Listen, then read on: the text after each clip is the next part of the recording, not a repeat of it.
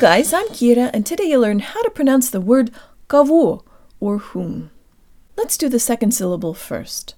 The g is pronounced like a v, and the u needs some special attention.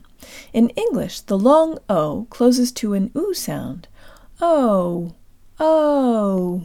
But the stressed Russian o does the opposite. It opens either from an o to an a sound or from an u to an o sound. U, u. Let's do the second syllable with good Russian default mouth position. Jaw slightly forward, tip of the tongue behind the bottom teeth, lips rounded and protruded. Vu, vu. Not vo with an o that closes, but dwo tang lips. Vu, vu. Now the first syllable.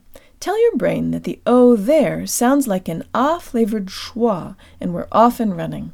Dwo tang lips. G, g.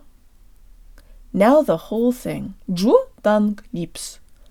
G, vu. G, vu. Кого, кого, кого, кого. That's it, guys. Be sure to find me on YouTube at Learn Russian with Kira and subscribe so you don't miss an episode. I love to hear from listeners, so please suggest a word for an episode or just say hi in the comments.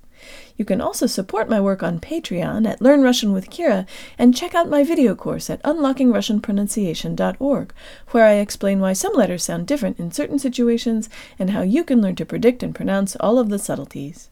And if you teach Russian and you like my videos, please consider recommending Learn Russian with Kira on YouTube to your students so they can see them too.